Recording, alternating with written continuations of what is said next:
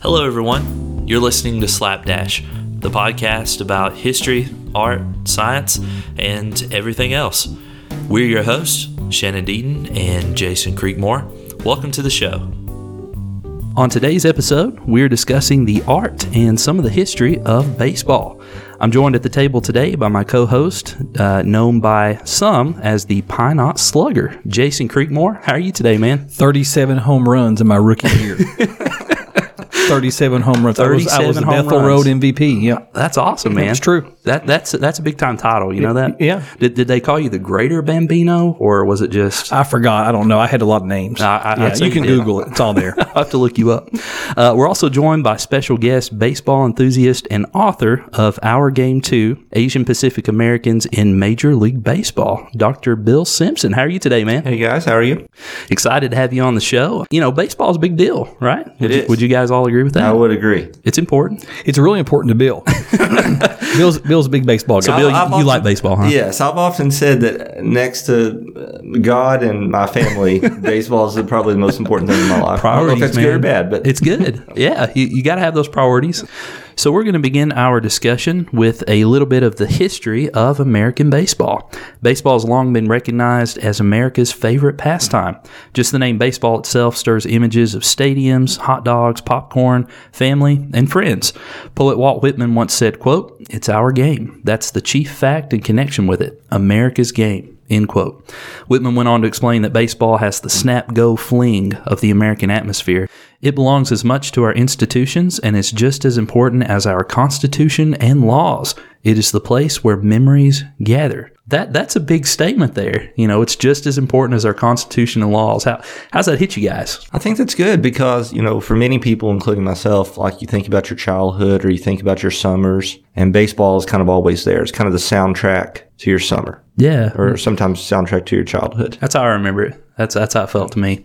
So the origins of baseball are the stuff of legend. And we kind of talked about this a little bit before the show got started here. And for decades, it was believed that baseball had been invented by Abner Doubleday at Cooperstown, New York in 1839. But that's all I heard my entire life. Yeah. Was Abner Doubleday. That's right. But that's not entirely true. And in fact, Bill, is that true at all? No, that's not true. That was kind of a myth that was made up by the Sporting News. Yeah. To kind of just, you know, to make that seem more like a legendary tale.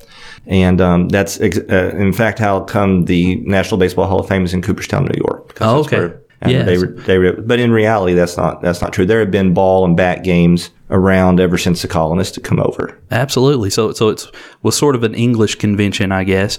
And, you know, the actual history of baseball, it's very complicated. And as you mentioned, it may have gotten its roots from the English game called rounders. This was one I didn't know a whole lot about until I looked into the research around it. But as with baseball, in rounders, players used a stick or bat to strike at a ball before attempting to round 4 bases, ending back where they started. So I thought that was a cool connection. Yeah, it sounds a little bit like baseball, right?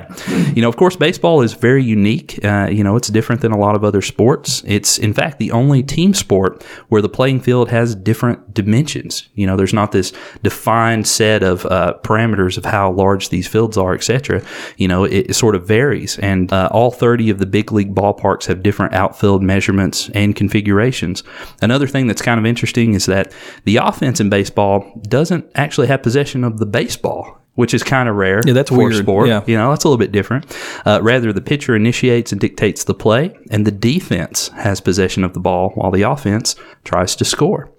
And baseball has been famously regarded as a sport that brings in a lot of revenue, right? In 2019, Major League Baseball generated a record $10.7 billion, an increase from $10.3 billion in the previous year. So it's a huge draw. It's a spectacle, and apparently it makes a lot of money. But yeah, and just baseball's raking it in. You know, and like baseball, just a ton of games. I mean, I think is it 162 games 162 is a season? games, yeah. You know, like the NBA typically has like 82 games, Right. and football typically has like 16 games in the regular season. So a lot of opportunities, you know, for fans to go and buy merchandise and buy tickets and those type of things. You know, in terms of baseball, Jason, is there anything that term brings to mind for you as we get ready to head into this conversation with Bill? Yeah. Do you have any fond thoughts about baseball? I think it was 1990. Is that right, Bill? When the Reds won the last World Series? Okay, yeah. So that wasn't my first memory of baseball, but it was probably my favorite. I was in middle school, during that year, and I remember I was a big Reds fan. And they came up against the Oakland A's. Well, Oakland was by far the favorite, right? They had Jose Canseco, Mark McGwire, and they had like the best closer. They had one of the best starters, Dave Stewart. And so Oakland was like a powerhouse, and the Reds were definitely the underdog. And the Reds actually swept them in that series, 4-0, which was incredible. I mean, if you'd have placed a bet That's a big deal. Oh, yeah. I mean, because, if anything, if you just said one of those teams were going to be swept, it probably would have been the other way around, Right. But the Reds actually swept them, and I know that they had the Nasty Boys, with the pitchers, which was the bullpen. I love that nickname. Oh yeah, that was Randy Myers, Rob Dibble, Norm Charlton, and then Jose Rio was a starter on that team, and of course Barry Larkin, Chris Sabo, Eric Davis. Those are the regular guys. So just that playoff run and that series when I was in middle school, I specifically remember like getting really into that, and so that was one of my favorite memories. And then also when I was in college, the whole Barry Bonds, Mark McGwire and Sammy Sosa. Yeah. Sammy Sosa home run. Yeah. So those were two specific memories of mine. Those come to mind for me as well. And Bill, I know you've got a lot of memories regarding baseball. Some of those I know you're going to share with us here in just a little bit. But before we get to that, let's talk a little bit about this book. So you've written a book, and it's called Our Game 2, Asian Pacific Americans in Major League Baseball. So, Bill, what's that book about? Okay, so that book was written by my wife and I, and it came out in 2017 from Elevation Books out of Atlanta. Did really good when it came out. It was the top 20 bestseller for Amazon in their baseball category. And kind of the idea for that book, growing up, two things that have always been important to me for whatever reason have been baseball and equality. And I think if we were to get at the heart of who I am, those are probably two things that are right at the heart, baseball and equality. So I was playing about probably 4 or 5 years ago. I was playing in an adult baseball tournament in Cooperstown, New York, strangely enough. Oh, yeah. And I was driving back home by myself. We had played maybe 7 or 8 games in a 3 or 4 day period. I was driving back home, and it was late at night, and I was driving through New York and just getting ready to enter Pennsylvania. I remember exactly where I was. I was thinking just kind of about baseball and numbers and baseball history, as I often do. One of my favorite people in baseball history, and really one of my favorite people in American history, is Jackie Robinson. Just everything that guy stood for, and the kind of the way that he paved for everybody else. Equality, certainly. Yes, and for this game, for everybody who loves the game of baseball. And I was thinking about that, and I thought, okay, Jackie Robinson, obviously first African American in the modern era, baseball broke the color barrier. So I was driving on through, and I got to thinking about other first in baseball. So I got to thinking about, okay, I wonder who the first Asian American baseball player is. And I was surprised that I didn't know who that was. Nothing came to mind. So there was a guy named Masanori Murakami, who was the first Japanese player in baseball, and that was in the 1960s for the San Francisco Giants. Well, I knew him, but I was speaking specifically about Asian American players. And I thought, wow, how do I not know that? So I come home. And the next morning, having a conversation with my wife, and we're talking about this and about how the tournament went. And I said, I don't know who this is. So I just kind of dove into it. And when I dove into it, I learned about a lot of interesting people, including a guy named Bobby Balsina, who played for the Reds in the 1950s, who was the first, is credited as being the first Asian American baseball player in the major leagues. And I thought, how do people not know who this guy is? Like, how do they not know his story? So when I looked at other early Asian American baseball pioneers, I kind of felt the need to get their story out there and to make their story kind of go on record as part of baseball history. So came up with some ideas for the book, worked through part of it, shopped it around to some publishers. Publisher out of Atlanta named Elevation Books, great people to work with. They were interested in the book, so they bought the book, and the book debuted in September 2017. Man, that's fantastic. And you guys have had some success with that. You mentioned on Amazon being in the top 20 for the baseball category. And is it also located somewhere in the Reds? Yeah. So what is that? What's that story? Okay. So growing up, I had two teams that kind of, obviously being from Kentucky, I'm a Cincinnati Reds guy through and through. You have to be. And always right? will be, yeah. right. But the other team that's owned a significant chunk of my baseball heart has been the Boston Red Sox. since I was a kid.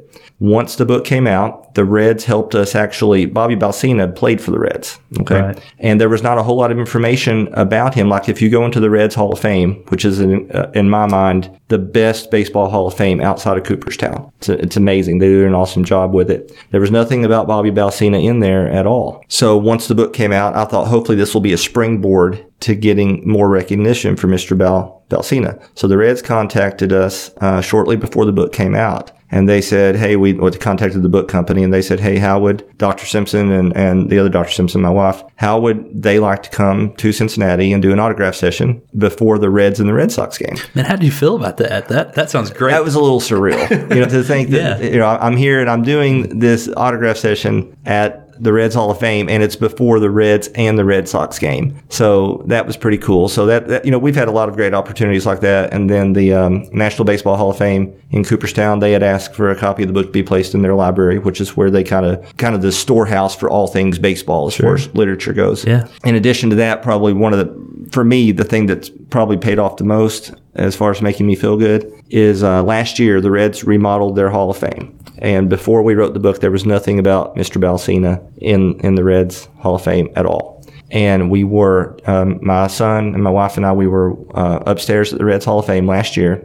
newly remodeled. And as we were turning the corner, they had a new display that said Cincinnati Reds first. And there was a big photograph there of Bobby Balsina. Oh, wow. With his recognition as being the first Asian American player in baseball history. And, that seemed to make everything to me. Man, you had a part in that. I did. I think that's we really did. Cool. Yes. Yeah, that is surreal for sure. What do you think about, sort of change gears here for a little bit. So what do you think about the whole steroid era? And then, what do we do with those players? I mean, in terms of a historical significance. I mean, where do they deserve to be in the Hall of Fame? Do they not? Is there an asterisk? So just what are your thoughts about that whole kind of era in general? Okay, good question. So baseball has had a lot of different eras. They've had the dead ball era where offensive statistics were way down, and then of course, kind of a polar opposite of that would be the steroid era where everybody was hitting 60 or 70 home runs, and you got some juicers. It was just a wild west. Yes. Right. And, growing up in baseball, numbers are sacred, especially to baseball fans and baseball players. And, Babe Ruth's mark of 60 and then Roger Maris 61 was kind of the gold standard for most home runs in a season. And that really seemed unattainable for a long time. And then once the steroid era happened, and then, you had Bonds and Sosa and Canseco, and they were all, hitting a tremendous amount of home runs and everything. So I don't know. As I look back on that, I'm not a fan of that, obviously, because I cherish kind of the numbers of baseball and the history of baseball. Will those people ever get in the Hall of Fame? I think there's a good possibility at some point that Bonds and McGwire do. And to be honest, that's part of the game's history. I'm not in favor necessarily of them being in the Hall of Fame, but I feel like that whatever we do with their records in history, that there needs to be an asterisk, because to me, Hank Aaron will always be the home run king with, 755, I think, no matter what Barry Bonds hit or anybody else. Those are the true numbers. Well, in terms of recent events in baseball, I know this is one that we talked about on a recent episode. We were talking about sports scandals, and every sport has a rich history, and there's highs and there's lows. And I think, unfortunately, here in recent history anyway, we've seen a very low for one team in baseball, and that's the Astros. Yeah. So, Bill, you've been at the forefront of baseball, and thinking through this at this time. I'm sure you've had some discussions about this. Right. What are your thoughts about this whole Astros cheating scandal, and what exactly happened for those who might be listening who's unsure of kind of how all that went down? Baseball's had a lot of scandals through the years. In 1919, maybe the greatest scandal that ever happened in professional sports was the Black Sox scandal, when the Chicago White Sox were playing the Cincinnati Reds in the World Series, and the mafia got involved, and the White Sox they basically threw the series, and a lot of players were permanently banned from baseball. And there was a movie made about it called 8 Men Out, which is an awesome movie. And then, you have the steroids scandal and everything. So the Astros thing was pretty interesting, because shortly before that, the Red Sox and I think the Yankees had some issues with, stealing signs or using Apple Watches to kind of transmit some information or something like that. So Major League Baseball was warned. All Major League Baseball teams were warned that, hey, be careful on the use of technology. And basically what happened is there's a little bit of debate on who actually started it, but the Astros used a camera to look in and see what signs the opposing catcher was giving. And then they would read those signs to determine if it was going to be a curveball, fastball, changeup, or whatever. And then they would transmit those signs to the Astros player who was batting in real time. And there's a lot of debate on whether they use buzzers or whatever, but we know for a fact that they use trash cans. That is my absolute favorite part about it, is that we're talking about satellites floating, like orbiting the Earth and bouncing signals off. But ultimately it boils down to a guy with a piece of wood just wailing on a piece of metal, just a metal trash can. Yeah, it wasn't an Apple Watch. It was the most basic and primitive of devices. We're just gonna beat on this trash can. So I kind of think that in all of sports, to me, hitting a baseball probably has to be, if not the hardest thing to do, certainly one of the hardest, because you're hitting a moving object that's a small round ball with a round bat. You don't know what pitch is going to be thrown. You don't know how fast it's going to be. You don't know where it's going to be. You just have a second to react. And if the hitter knows what pitch is coming, that gives them a great advantage in being able to hit the baseball. And if we look at the Astros statistics in the World Series when they were playing the Dodgers, when they were at home, their batting averages were quite a bit higher and everything. And I have no doubt in my mind that played a role in them winning the World Series. Oh, wow. Yeah. So, Bill, what is your favorite childhood memory of baseball? That's a good question. I really don't remember my life without baseball. I had a couple of uncles who were big baseball fans, and I think that's what really kind of turned me on to the sport first when I was really, really little. And one of the uncles lived in Cincinnati, so he would come home with a lot of different stories about the Reds and everything. And then the other uncle watched every Reds game, so I would watch games with him. So my earliest memory probably is either asking my dad to take me out to my grandmother's house, who had cable television, to watch the Reds on TV, or I remember listening to the Reds on radio. So, baseball and radio is kind of a big thing together. I mean, it's the perfect sport for radio. And the Reds broadcasters for a long time was a guy named Marty Brenneman and a guy named Joe Nuxall. Oh, yeah. Yeah.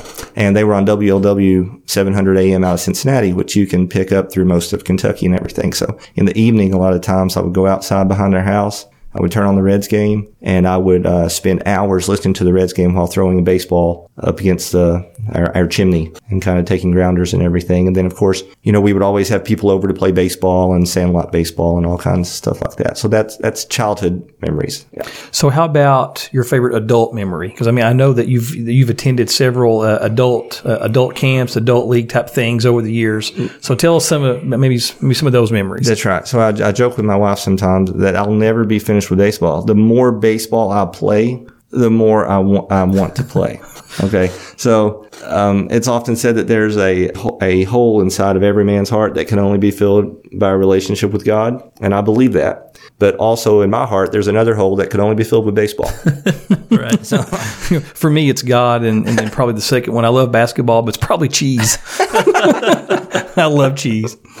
So, when my little boy, was probably about 2 years old, I hadn't played baseball for many years, and I thought, I need to do this, because I wanted that to be something that Jack grew up watching me play and that we did together and, just kind of shared together. So I found out about an adult baseball league. Of course, there's softball around, but I didn't want to play softball. I found out about an adult baseball league in Knoxville, Tennessee, called the East Tennessee Adult Baseball League. So didn't know a soul, contacted some people, went down for a tryout, ended up being put on a team called the Knoxville Bulls. I played with them for probably, 2.5 seasons, until Jack started getting a little bit older and I hated to make the hour-and-a-half drive down to Knoxville every week to play baseball. So after that, I found out about these adult baseball tournaments, and there's like a whole underground society of adult baseball type thing. It really is. Yeah. And they gather at different places throughout the country and they play baseball. They have fantasy baseball camps, which Major League Baseball teams have, which are run by the baseball organizations. You're usually coached by former Major League players. You go there, you play baseball for a week. And then there's another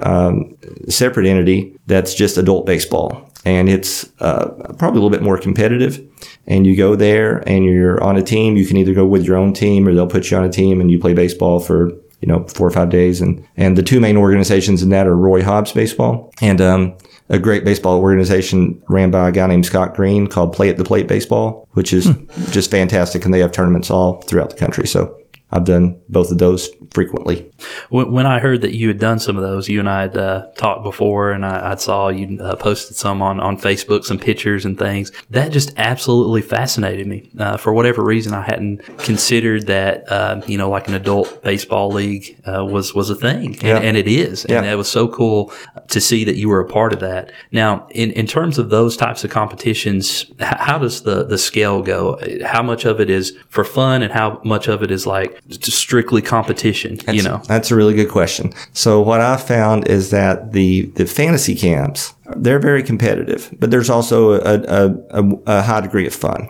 Okay, but the events like the Roy Hobbs events and the Play at the Plate events, while they are fun, people are there to play baseball. They're trying to win. And to win, right? Yeah. And it's the same thing as a fantasy camp. Same things. I mean, you go to a fantasy camp or you go to one of these adult baseball tournaments and you're there to have fun as everybody else is. You'll have people ranging from probably age 30 to maybe age, 60, 65. And most of them are pretty good players. They really are. And they're competitive, and it's pretty competitive. It's more competitive than your average person would think that it is. But it's also so much fun. Like you never want it in. You step on that field with your uniform and you're 12 years old again. And you're just a 12-year-old little boy again, and you're playing baseball, and it's magical. Man, that's awesome. So, Bill, you've mentioned several baseball players here, different teams that you've been fond of over the years. If you were to pick your just ideal lineup, your favorite baseball lineup, maybe even by position, who would you name in that lineup? Okay, so I've thought about that a lot. Actually, since I've probably been about 8 or 9 years old, this is your moment. I've kind of been waiting for this moment my entire life. I've been training for this. He was prepared. But, he's ready to go. So maybe not necessarily the best players, but just the players that I have an affinity for, I respect. Sure. Yeah. So at catcher would be my favorite all-time baseball player, and that's Johnny Bench, catcher for the Reds. First base would be Pete Rose, and Pete Rose played several different positions, but he played a ton at first. Second base would be Jackie Robinson, the Brooklyn Dodgers. So this is the all-star lineup. This is. Yeah. So far, so good. Shortstop would be a guy named Ernie Banks, who played for the Chicago Cubs. Third base, Brooks Robinson for the Orioles. In left field, I would have who I think is the greatest hitter of all time, one of my baseball heroes, and actually my little boy. My little boy is in 5th grade, and Ted Williams passed away long before he was born, but Jack loves Ted Williams. He loves everything about Ted Williams. So Ted Williams, Boston Red Sox, would be in left field. Good pick. That's awesome. Center field, Willie Mays, and right field, the home run king. That'd be Henry Aaron. And then we have to have Babe Ruth somewhere, so we'll have Babe Ruth as the DH. Yeah. And then my starting pitcher would be a guy that I actually know, and he's a wonderful guy. His name's Ferguson Jenkins, who played for several teams, but mostly well known for the Chicago Cubs. Okay. He's a Hall of Famer and just a great guy, so he would be my pitcher. Yeah. Now, would you place yourself on that team at all? I would not. I would love to. That would be awesome. That would be a dream. That's pretty cool. You could be like a utility player. I could be a utility player. Yeah, you could do that. Yes. And one more thing about the adult baseball camps is something that I never counted on is I'm a big believer that you get one life, you get one chance to do all this, and you can't let other people dictate when you're going to do something or what you're going to do. So I just kind of dove in to the whole adult baseball world. And I'm so glad that I did. I hadn't played baseball since I was, a kid or a teenager. And it's been one of the most wonderful experiences. Not only have I had a lot of success and I've done things that I didn't think I could still do. And, but I've met a ton of people who have turned out to be some of my best friends. And in fact, one of the guys, his name's Brian Kuhn from Columbus. He helped Jennifer and I write the book. He provided most of the photographs for the book. And he's turned out to be just one of the best friends I've ever had, in addition to a couple of other guys up there named Rob Timms and Alan Blake. Awesome guys. And, I can't imagine a summer without spending time with those guys and all the other guys. That's awesome, man. Yeah, baseball seems to bring people together more so than any other sport. It's really cool in that way. Yeah. So tell us about your favorite baseball movie or movies. You can name 2 or 3 if you need to. So when I knew you were going to ask those questions, I've thought about that a lot, and it's kept me up some nights. I'm not going to lie. And I'm glad I don't have to limit it to one, so that's good. But there's a ton of baseball movies, and probably more than any other sport. Probably, I'm saying so. There's just a ton of baseball movies, and strangely enough, just a ton of baseball songs. A ton of songs have been written about baseball, which are awesome. I know the one, Take Me Out to the Ball. Take Me Out to the Ball. That's good. Yeah, there's some really good ones. There's some great songs about Ted Williams and about different players and everything. Put me in, coach. I'm ready to play. I'm ready to play. I know a few today. That's great. So my favorite baseball movie, I don't know. I would have to probably start with 42, which is a movie that came out a few years ago about Jackie Robinson. Okay. Yeah. It's a really powerful movie. I had waited a long time to see 42 because I tend to get emotional about baseball and equality and I just like to see people done right. I don't like to see kind of social injustice and everything. This is going to sound strange, but I try to wait and watch baseball movies right before I go to a baseball camp to play because they get me really excited. Oh, fired up. Yeah, they get me really fired up. And I need to make sure I schedule that before I'm going to be able to go play for a few days. You get your Diet LA, just turn that bad boy on. LA, yes.